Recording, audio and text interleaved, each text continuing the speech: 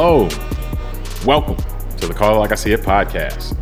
I'm James Keys, and in this episode of Call It Like I See It, we're going to discuss the recent anti-Semitic comments by Ye, formerly known as Kanye West, and discuss or consider whether the way mainstream society reacted to these comments was appropriate or a bit overboard or a bit weak, especially considering his position and status in society and the nature of the comments. And later on, we're going to take a look at some new research, which is leading scientists to warn us that there's a good chance AI will destroy humanity, and this isn't in a movie. This is like real scientists. Joining me today is a man who was one half of two of America's most wanted, Tunde Ogunlana. Tunde, are you ready to show the people why you have all eyes on you? Yeah, I'm just trying to think who's the other half. Oh, that's Sabrina, of course. Okay, I was going to say, is it my wife? Yeah, of course. Is it some criminal I've been doing stuff with that no one knows about? You know, like, what are you trying to expose here on me? We're about to do a show about conspiracy theorists, dude. Don't get them started, right? Just you and your wife, man. Yeah. Okay, cool. Now we're recording this on October 31st, 2022, and we hope everyone had a great Halloween. And right now, most people have heard about at least some of Ye's comments, which can rightfully be considered anti-Semitic, such as him tweeting a couple weeks back that he planned to go DEFCON 3 on Jewish people, which is a take on kind of the DEFCON numbering system that we have in terms of threat levels. And many have probably seen how these and other comments have been widely condemned from many corners of society, and how many people and businesses have moved to disassociate from Ye because of them. So Tunde, given the fact that Kanye is not a quote unquote leader in the traditional sense, like a business or political leader, he's an artist.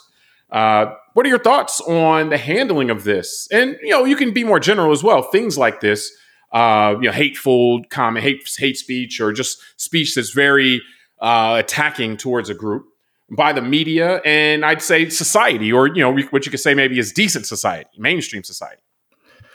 Yeah, man, all great questions, and throwing it in there is actually this is a little bit more of a sober week coming into this kind of topic, because this is for me, it's just why I'm even lost for words and trying to answer you directly here, because it's difficult to bring it all together for me mentally, because I feel like, okay, on one end, it's unfortunate to watch someone, anyone, right, openly disparaging other groups, all that kind of stuff. And, to me, anti-Semitism is one of the oldest, conspiracy theories out there in general, in kind of modern society, dating back for hundreds, if not thousands of years.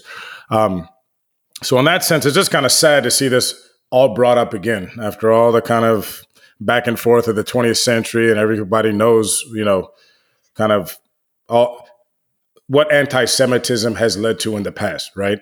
And it's not just that the Jews get hurt. Everybody in the society where it gets proliferated ends up hurting. And so that's the sad part, that we have someone who is traditionally, let me just say this, up until recent years, was seen as someone who was a little more conscious about things like the plight of minority groups, things like that, someone in Kanye West. The second thing is, because you're absolutely right, and as you lead into the question, it makes me think of the definition of a leader. Because as you said, he's not a leader in the traditional sense, business or political, things like that. But I think this is, again, and we've talked in various shows, various ways, where our technology is constantly disrupting our own culture that, like, you and I grew into, and the norms that we grew into. So I did a little bit of digging in preparation for answering this question. And I saw that, Kanye West looks like he just got back on Twitter in the last few days. I mean, as we're recording this, Elon Musk just took over Twitter. So there's going to be some changes. A month from now, these numbers might be different. But what I looked up was, when Kanye had been on Twitter prior, he had around 31 million followers on his Twitter account. And it got me thinking about somebody in the media who invited him on their program for an interview, who's extremely powerful in the political media class, and that's Tucker Carlson. Mm-hmm. And Tucker Carlson averages around 3 million viewers a night. Okay. So when I started thinking about it, I thought, exactly, James, to you and I, Kanye West isn't a leader in the traditional sense. That might be a blind spot for most of us, let's say older millennials and older, right? Because you and I are Gen X. But I think for younger people that didn't grow up in as much as a defined structure of kind of who to trust as authority from whether it's government sources, media, all that, I think he is a leader for a lot of people. And I think that's the thing that I realized, that he's got more people following him every day when he was on Twitter than most Americans tune into the news every night. Well, and just to give you an apples to apples, I just pulled it up. Tucker Carlson has 5.2 million followers. So I was a little bit off, but still. No, that's nowhere near. That's followers on Twitter. On Twitter. Sorry, okay. Not viewers on, I'm cable news viewers would probably be a little bit more of a captive audience. Yeah. An audience that watches you or listens to you for a longer period of time. So I'd say you'd have more influence over them. But I mean, it's an interesting point in the sense that what is a leader? Because you can also community leaders, industry leaders. There's lots of different types of leaders. And I think the question of whether he's a leader can be misleading, though, because, and then I asked it. So I guess that's shame on me in the sense. But I think that's the way people have thought about it. And so it was good to start there. But really, it's a matter of influence. And then it's a matter of the nature of what's being said. And as you said, anti-Semitism has been around a long time. But in general, if you live in a society, then there's going to be all types of people, in general. And certain types of behavior, which you can call antisocial behaviors, behaviors that are antagonistic outwardly and show open hostility towards other members of society, are bad in general for society. Those cause disruptions. Those cause all types of beefs. They can lead to violence and all that kind of stuff. What we know from observing history and stuff like this is that whether it's anti-Semitism or other types of hateful, antagonistic, overtly antagonistic, oftentimes violent theme type of stuff leads to very bad things in society. So I think it's, regardless of whether he's a leader or not, he has some level of influence, enough of a level of influence that we hear about it. Like if somebody just says this stuff in their living room and nobody ever hears about it, that's one thing. I mean, as you've said before, and we've noted, Dr. King said, you can't police necessarily or legislate what's in people's hearts. But how you comport yourself socially, it matters. And if you cross certain lines, if you're going down roads that are leading towards the types of things, antisocial things that we want to try to limit in a society, a group of people, then the response you're going to get is going to be one of pushback, hopefully, if your society is decent. If it's cheers, then you have bigger problems. And so the fact that whether he's a leader or not, like I said, in the traditional sense, and I guess that was why that was why I used the traditional sense, because whether you're a leader in the traditional sense doesn't necessarily reflect on whether you have influence and whether you should be held to a standard of, hey, we're not good with antisocial behavior and you just putting it all out there like that. So, I mean, to me, answering the question, I think that the response was appropriate.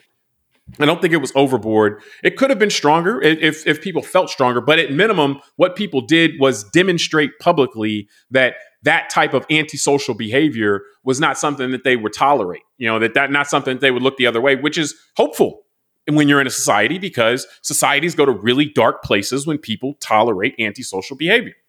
Well, here's the interesting thing I've noticed from this kind of moment, specifically with Kanye, because what he's done is what a lot of people that have used shock value to get attention haven't done, is he's moved at such lightning speed that he's thrown off those who try to take advantage of getting it more maybe notoriety and exposure for themselves through bringing him on their platform. So, for example, when I realized how many Twitter followers Kanye had, that's when because I started thinking to myself too, like, okay, this guy said something that appears on his face to, just like you said, be antisocial, anti-Semitic clearly, but it's just this idea of just kind of bigotry kind of continuing in our public discourse. And why so many people seem to want to latch onto this is, intriguing. And obviously we're human beings and this is part of the game that we play, right? Tribalism and conspiracy and xenophobia and all that. So that doesn't really surprise me as much.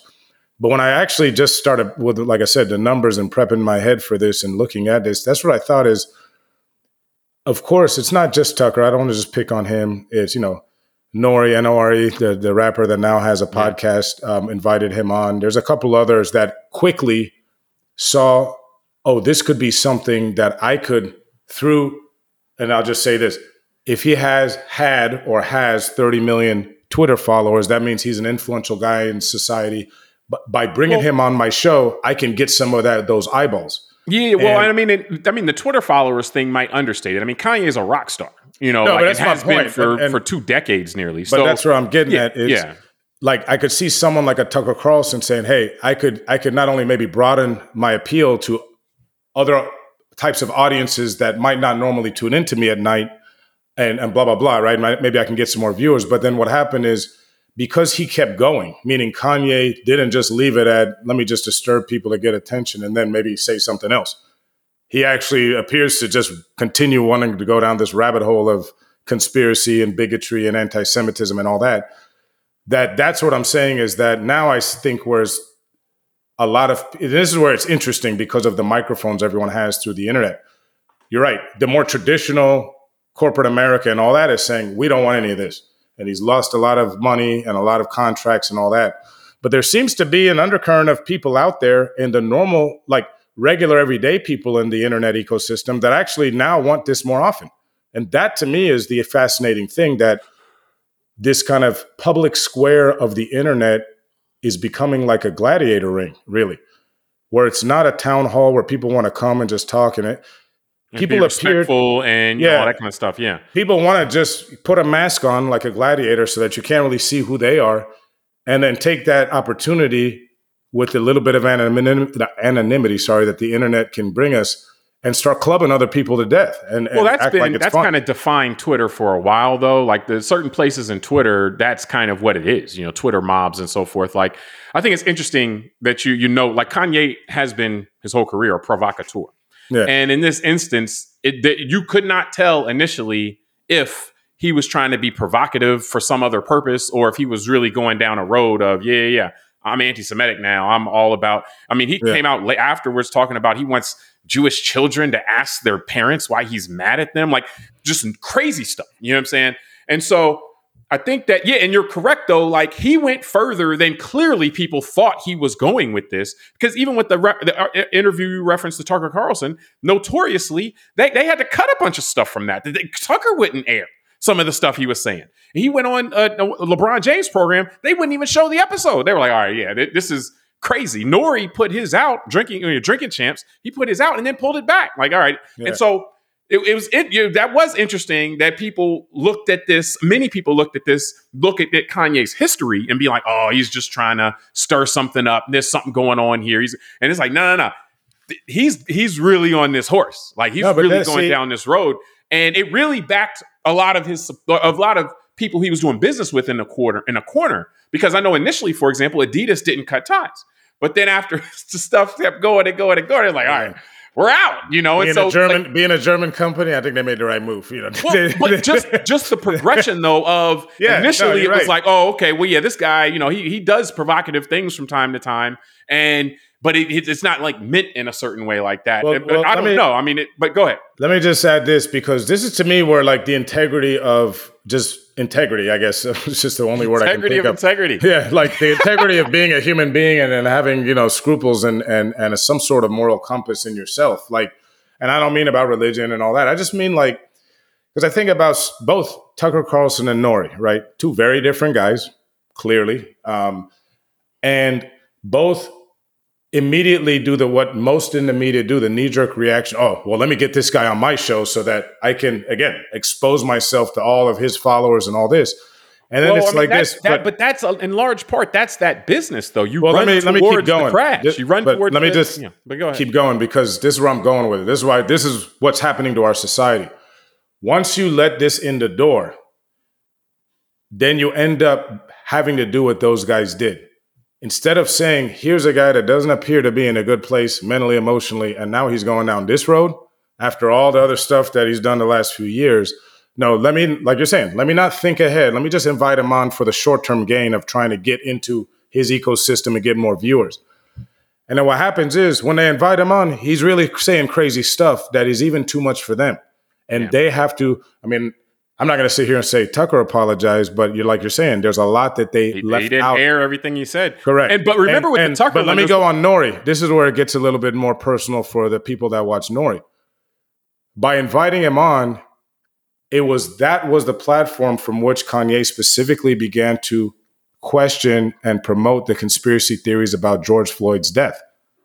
Think about it on the platform. He amplified. He's been going down that road. And I was going to say, before Tucker, remember the big thing a month ago was the White Lives Matter stuff. And Tucker didn't bring him on right after the anti-Semitic stuff. He brought him on after the White Lives Matter stuff. Yeah. And then he got on there and started talking all this anti-Semitic stuff. And so, but that's what I'm saying. It's like, but by playing with this kind of fire, this is my point.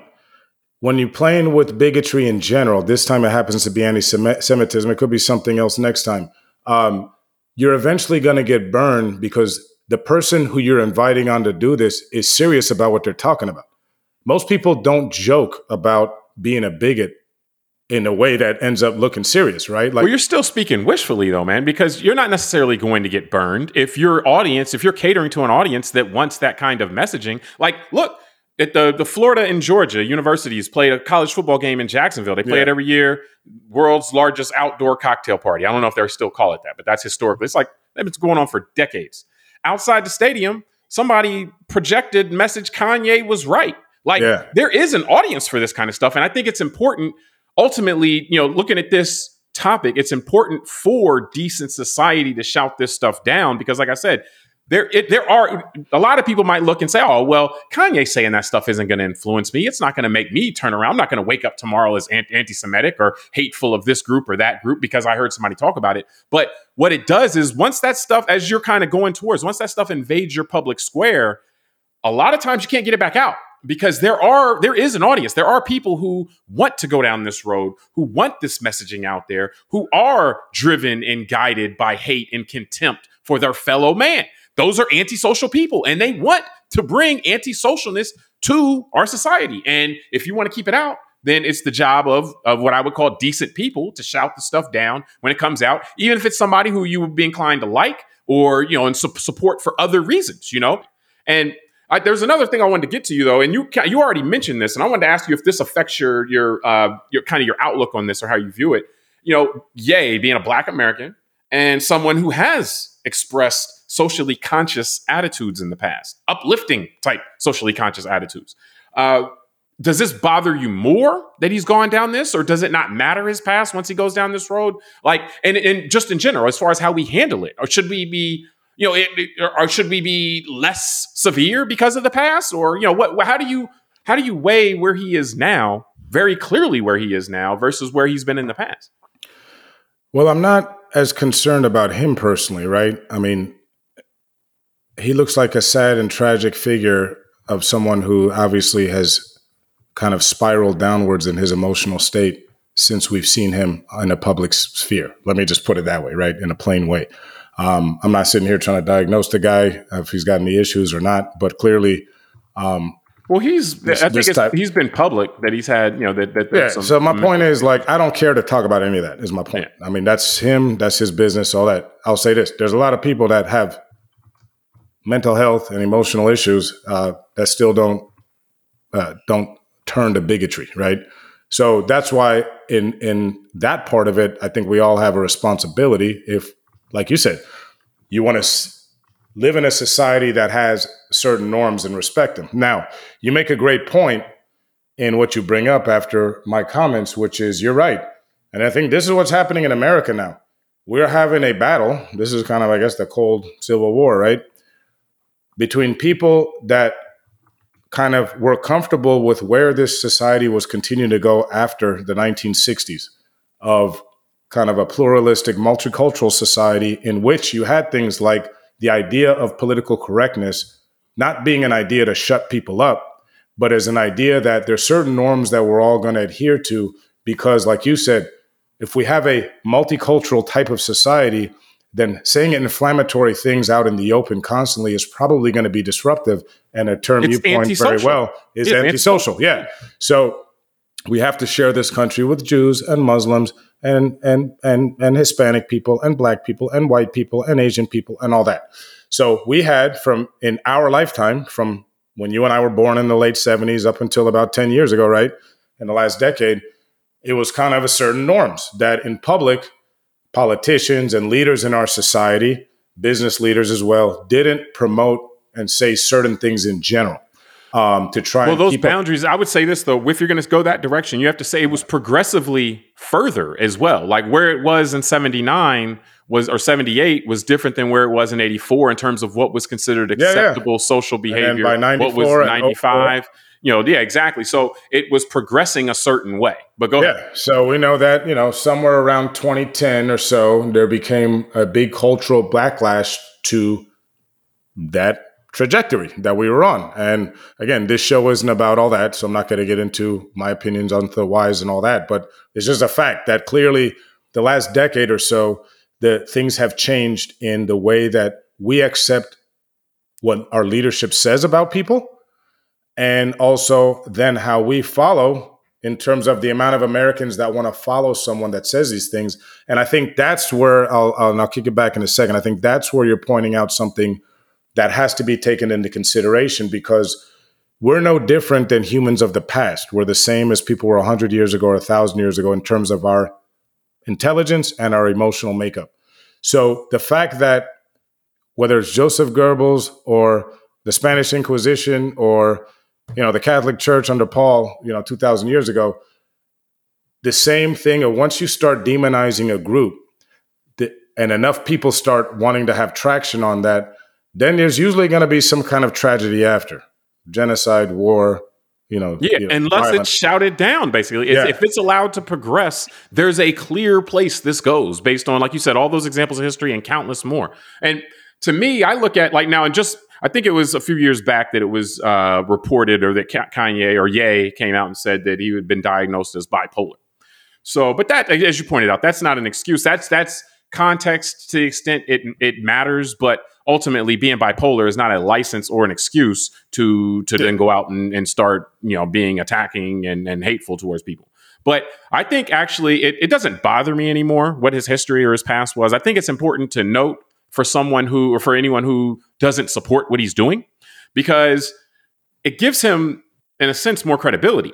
He is seen, because he was willing to speak truth to power in the past, then he can easily be seen now, if you want to support the messages he's giving, as saying he's speaking truth to power now. He's saying things, he's not afraid to say the truth because he'll get shunned for it, in the same way he wasn't afraid to say the truth before. And so I think it's actually he's more dangerous from that standpoint, because he hasn't been company line man from day one. He's been seen. Now, it may be, his reputation may be bigger than it needs to be, whatever, but it's still, again, many things are about perception. So I think it gives him more credibility. So it's even more important to make sure that free thinking people who can evaluate what's being said on their own and determine what they think about it, is that you push back and say, look, this is not the kind of society that, and again, that's why we keep coming back to that. It's about, we're the ones, we're alive. We're the ones who set what's acceptable. We as decent society,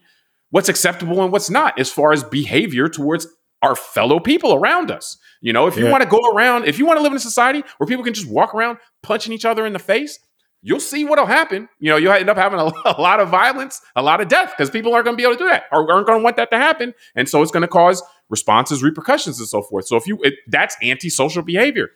Same kind of thing here. If you're going to allow and allow antisocial behavior to proliferate, then it's going to permeate throughout your society. And as you pointed out, it's going to lead a certain direction. But where he's coming from, though, this is more important, I should say, for us to deal with it head on, and not kind of just say, oh, well, we'll just ignore this and it'll go away eventually.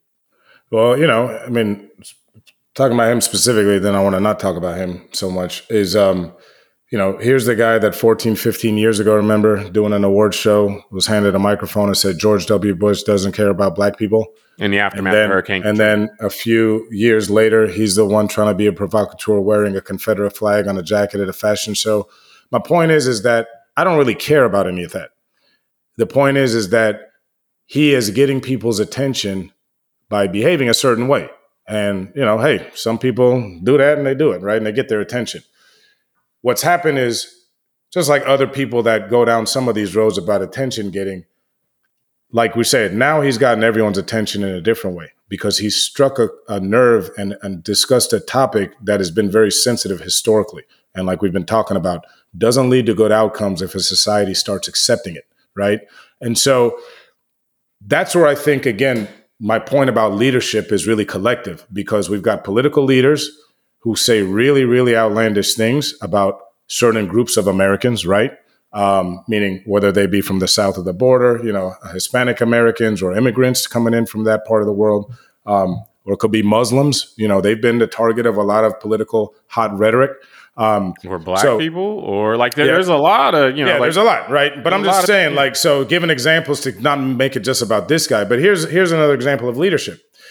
So Elon Musk, I'll call him out in this era of this kind of rich guys that think just because they made some money doing one thing, that now they can tell everybody else how to run society. And I respect Elon Musk a lot with what he's done with not only Tesla, but Starlink and SpaceX and all that. But, this thing, he like I said, as we're recording this, a lot of this stuff is fresh. So it might kind of play out different in the next few weeks or months. But as we know right now, Elon Musk successfully completed his acquisition of Twitter and is now, for the time being, the CEO, until he said he does want to hire someone else at some point. His first day when he announced he's back to Twitter, this isn't Musk's fault that this happens, but he can't control this. But there was a frenzy on Twitter of people who were excited. And I remember, and I'm going to say, a couple words here that are pretty vulgar, but for the effect of it. One tweet I saw is a guy with glee celebrating. He says, yes, now that Musk is the CEO, I can say fuck niggers and fuck Jews.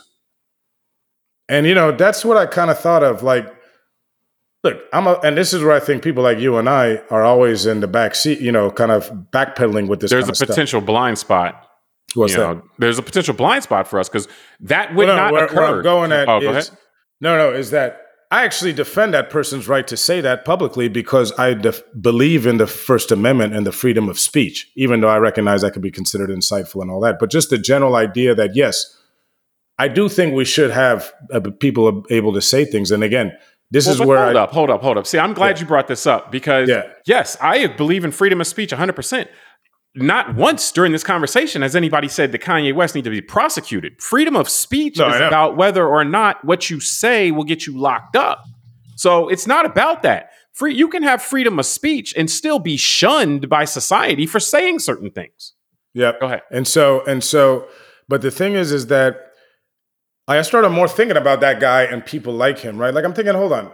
And this is where you're right. This is my blind spot because I'm not suspicious of other groups of people, right? So, and you also don't feel overly constrained that you can't go around and treat people like shit. Yeah, exactly. Like that's my point. Man, like I started thinking, like, wow, look how many people. Like this is what they've been waiting for. Man. This is where their mental and emotional energy has been residing. That it has felt like shackles to them that they can't be shit. Yeah, exactly. Like I'm looking at the news. Oh, Elon Musk is CEO of Twitter. I'm like, okay, good. Maybe I'll go look at their stock. Maybe see if he turns it around. It might be worth buying. Or like just some normal. But someone else in this same time and country, right, living at the same time as me, was salivating. Oh my God! Now that he's back, I can use the N-word and I can make fun of Jews and I can disparage other people. And that's what I'm saying. Like, and this is what I mean about leadership. I'm not going to blame Elon Musk for that, right? He can't control what people say on his platform. But I'm a little disappointed. It's been a week. I think he can control what people say on his platform. I mean, your point is well. Yeah, I understand your point. Let's just keep it going for the sake of this conversation. What he can't control, and what I am disappointed in him being now the leader of Twitter, he could have made a public statement and say, "Hey guys, look, I seen on the first day of Twitter, like he could have had a tweet himself. Hey, I'm here for free speech and all that, but to be celebrating racism and bigotry and poking people in the eye, maybe that's not what I brought this thing for. I want people to speak freely. I don't want to da-da-da." And that's kind of what I'm saying. Like, that's when I started thinking about this gladiator ring versus a town hall. He also says, oh, this is a public square and a public thing. But you know what? When you got people gathered in a public square, they actually still got to moderate themselves. because they're still, and because they're talking and they got to look at each other, because if you don't moderate, it turns into a mob and probably a lynching of someone, right? Antisocial behavior has consequences. You Yeah, go to a football game or a basketball game or whatever, you would not expect to just have somebody walking by coming up to you saying crazy stuff. Yeah, you know, that's what I mean. Because but that's what you're saying as far as we moderate each other, because antisocial behavior has consequences, and we understand that. And so here's the thing. The issue is that there's more of us, so to speak, than there are people who are just dying to be terrible towards other people. And that's why when things like this come up, it's important for us. Again, this isn't a freedom of speech issue. You can say what you want. You just got to deal with the consequences. No, you're not going to jail, but there's going to be consequences that have nothing to do with the law. And so that's what's happening here, and that's what's going to happen. And I'll say this. The one other point I'll make, and related, and I'll bring this up, in the sense that it's in a similar vein, as Kyrie Irving was placed in for the Brooklyn Nets and NBA, came out with, or he retweeted and it expressed some support for a film lately. And that film, it's been termed throughout the media, it has anti-Semitic themes.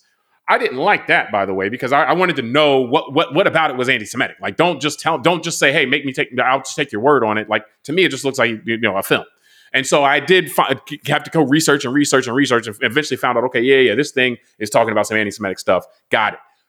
That was one complaint I had, though, in looking at that I had to do all that digging, because on the surface, I can be like, oh, you guys are just picking on this guy. But no, it actually did. But so there are people who are coming for that information and that are putting it out there. Now he's getting blowback about it.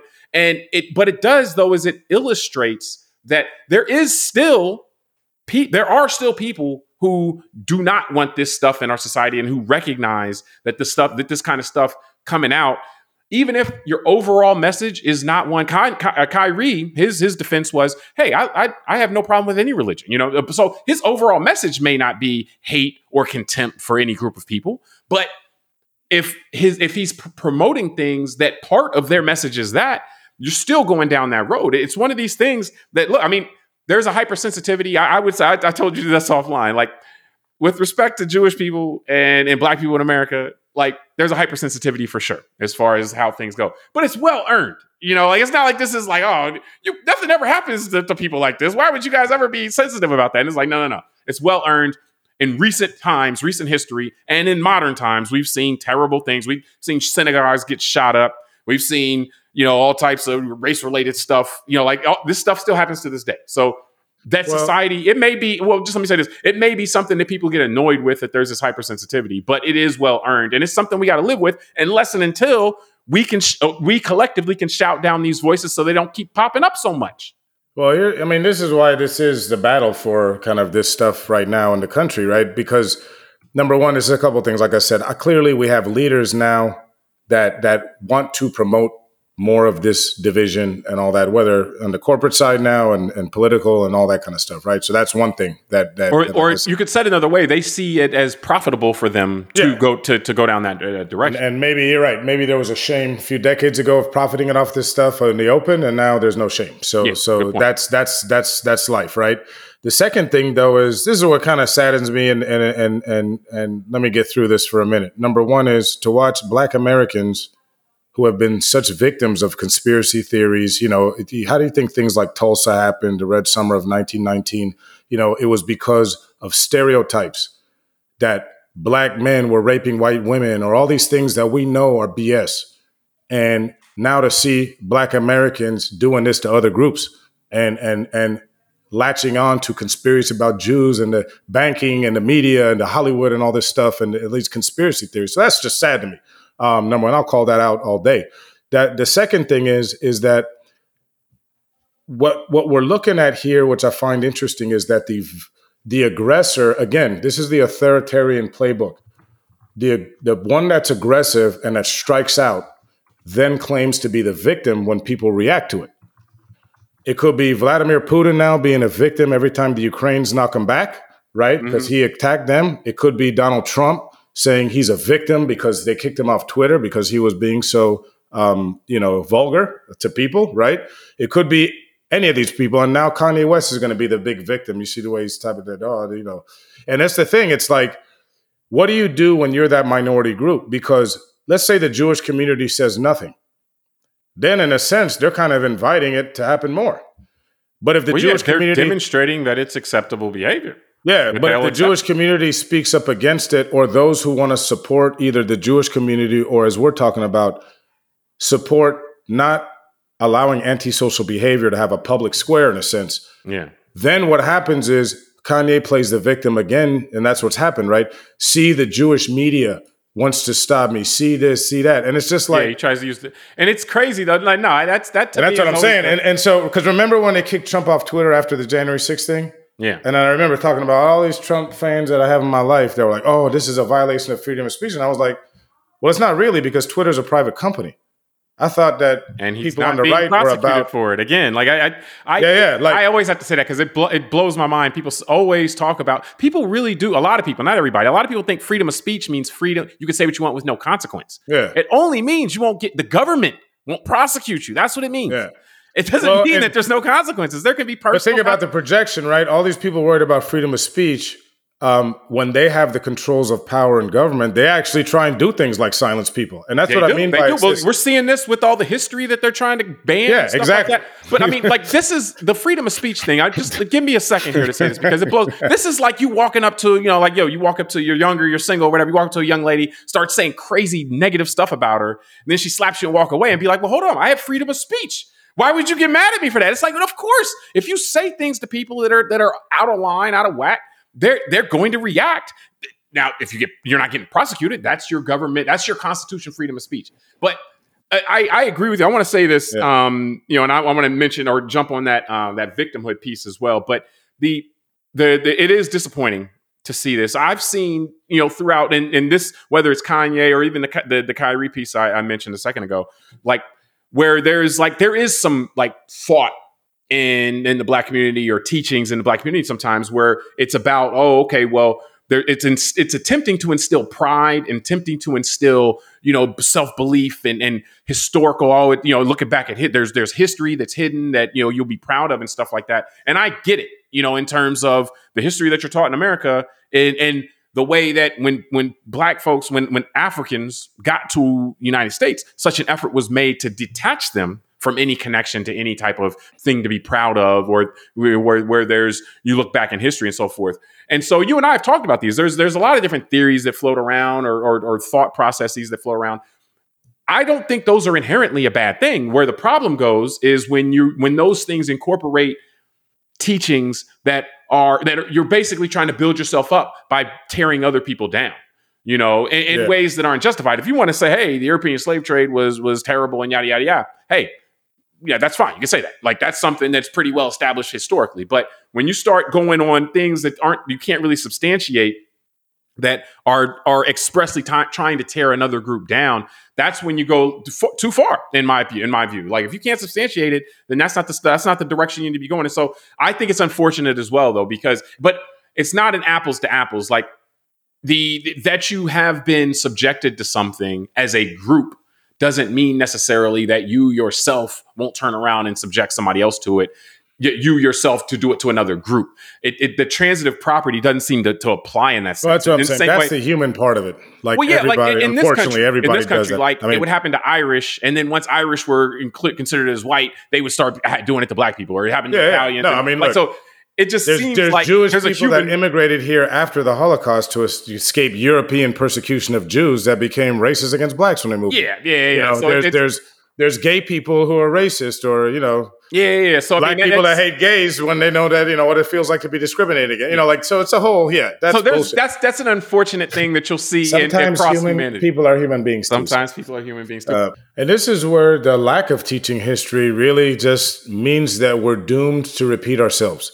Because this has already happened in American history. I mean, we've talked about the film A Birth of a Nation, where Kyrie's response to when people say, and this is the interesting thing, I guess this is the beauty of integration, right? Now Black people can be racist too openly and act like their actions don't matter. And just be kind of disconnected from the kind of like the reality, like because, how directly like you said, this is impacting. Like you said, he's kind of distancing himself from the movie's topics, right? But he's I love all religion and all that.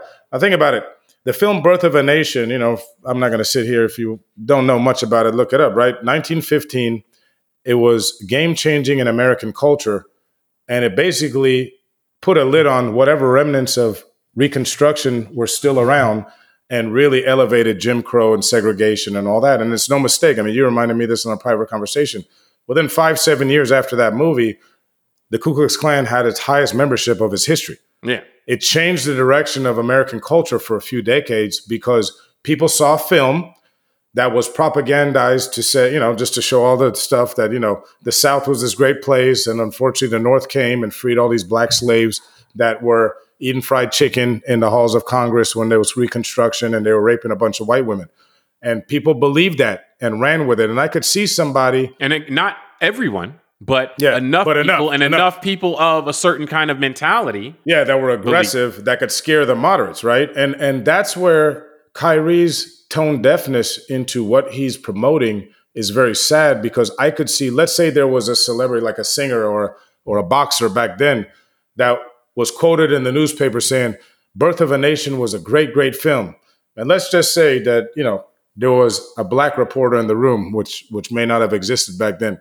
And they asked, well, don't you think by promoting this film, you could be inciting, other people to do negative things against, let's say, blacks, because they might believe this movie, condoning its messages, all that stuff. And he would have said, what would he have said? The same thing. He'd have distanced him for, oh well, it's just a movie. I don't have a problem with black people, but I just like the movie. I'll raise you on that, man. Woodrow Wilson, it's the same thing. The president, was known to have watched the movie, which again provides that kind of. So that's yes. I mean, we got a little bit off, kind of the specific topic, but the point is that this is all the same stuff. And it's either you want to be a part of a decent society where antisocial behavior is frowned upon and is reprimanded when it happens. It's not coming from the law. It's not a freedom of speech issue. It's coming from fellow members of the society. Hey, that's not acceptable. In the same way that a parent would say what's acceptable and not acceptable behavior, in their household. Like, look, we're all in this together and we have to decide what's acceptable and what's not. But second topic we wanted to look at today is, all right, we've seen, the Matrix, people seen the Matrix and all the different types of movies where you have these post-apocalyptic type things. And a lot of times it's AI, iRobot, different things like that, where it's AI that's going to cause all these problems for humanity. It's going to get out of control and all that. And so it was interesting to me to see, a reputable researchers from I think it's the UK and Australia, and this is in Popular Mechanics. This isn't fantasy world, and they're talking about that there's a pretty good chance that AI will destroy humanity is the subject of the research. And now the point of the research, they don't engage in fetishizing this type of thing, but it's to try to figure out, well, if we obviously the AI thing, people are programming, AI and artificial intelligence into programs and so forth, and having machines be able to learn and then make decisions and so forth. And so as that gets more sophisticated, they're trying to come up with recommendations and tips and so forth to try to avoid the scenario where the AI ultimately gets smart enough and determines, based on the qualifications and the criteria we gave it, that human beings are actually the problem. So what did you have any kind of major reaction to this, or what were your thoughts seeing this? This reminds me, there was it's actually funny because we talked about this series recently, that series Explained on Netflix, documentary series. Mm-hmm. There's one little, because it's a for the audience, multi-series episode of just about 30-minute clips on different topics and just explains them. So one was coding. And what was interesting on that one, I think this was 2011 or 2012, there was an issue with a small town in Texas because all of a sudden the 911 system just shut down and stopped working. And the reason is because the whole system had been programmed like in the 80s. And they never imagined that, I guess at the time it was a small town, that they get more than X amount of millions of calls to this 911 dispatch place. And, hypothetically, these numbers aren't accurate, but let's say they had 1,000 people in the town. So maybe whoever programmed it in the 80s said, you know what, we're never going to go over 50 million calls or something like that. Well, it's just how many digits he accounted for. Correct. Yeah. So they were talking about in the coding. And so what happened was and no one clearly ever checked this system since, right? To say let's update it or something like that. And to the point I just made, the computer itself wasn't smart enough to come back when it got to, let's say, call number 4,998,000 and say, hey guys, I only got a few things left in my system. You guys are going to check me out. And so what happened is the whole system shut down, and no one. And there's actually emergencies happen, right? People having heart attacks, people having domestic violence issues, trying to call 911, and the whole system's just shut down. So it created an issue. And they thought at first, you know what they thought it was? They thought it was like a cyber attack from some terrorist group or something like that. And so when they started looking into it, that's what they realized. This wasn't a hack or a cyber attack. This was the limitations of the coding that was entered. And so that was the interesting. So that was the first I had heard of some of this stuff. Like AI could do us damage, but not in the way, not like the certain movies like a Terminator or Matrix, where it's going to come and like consciously come and attack us. It's that we get too reliant on it. And we kind of either forget that we set it up a certain way, and then some big issue, like let's just say, God forbid, that was a nuclear power plant and not a 911 thing, where it just kind of shut down or something happened, and let's say you had a meltdown because of bad programming. That could have actually caused an issue with humanity for long term and to a big part of the world. So that's what I found interesting, is that they're like, we're going to have our own blind spots as this technology gets better, that it might not be what we feared. Again, our own projections, right? That it's going to behave like us and come and try and dominate us like we try and dominate everything else as humanity, that it might just fail because, we didn't account for something. Well, but also though, it's something that, like, there is more to our decision-making than rational, like yes, no, let's maximize pleasure, minimize pain and all that. Like, and so anytime you're going to have a computer system set up to make decisions on a large scale for something like the operation of a factory or, and so forth, then if you're going to base that on logic and rationality, then inherently there's going to be some limitations on that, or it'll create certain type of paradoxes that it's like, oh, well, if this condition, then we got to do this. But we got three conditions to account for, and you get inconsistent results based on what you're initially have told it to do. And so I think that it could be just something where something we didn't think of, but it also could be, again, the nature of computer decision-making is still, it doesn't account for some of the fuzzy things that human decision-making implicitly brings in. I mean, and you can see this with the self-driving car dilemma that they've been having. Like they're trying to teach these self-driving cars, and they're trying to, program them with a certain level of artificial intelligence and making decisions and so forth based on what they're observing.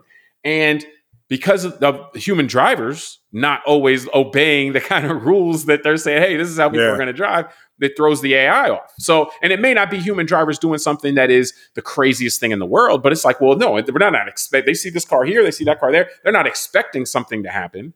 And then it happens, and then the AI is like, well, it goes into either if it's not programmed to then make its own decision on the fly, then it might shut it down. Or if it is programmed to make its own decision on the fly, that decision that it makes on the fly could be disastrous, It's interesting because it goes back to, and we did a show on this, I think a year or two ago, like how we keep thinking of ourselves humans like as whatever machine is.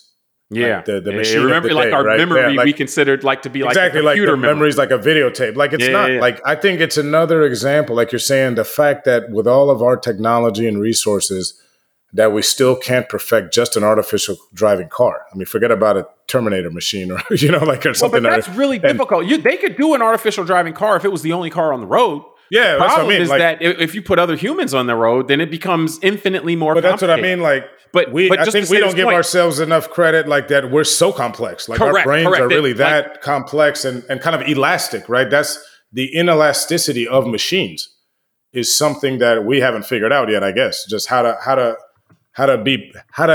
you know what it is, man. This is how to be irrational. Correct. When it's because machines are always looking for A plus B and the rational system, and that's again goes back to even again, not to overlap things, but going back to even the first part of our discourse. That's why I'm a fan of freedom of speech, because irrationality is part of human nature. and part of our society. So we always have to account for it in whatever is going on in our society and in humanity. And I think going back to this AI stuff, we're not going to figure out AI properly until we figure out how to have machines be able to do that, where it's not always binary ones and zeros and always just have to match up. But it's like the machine also has this 10% ability to go a little bit rogue.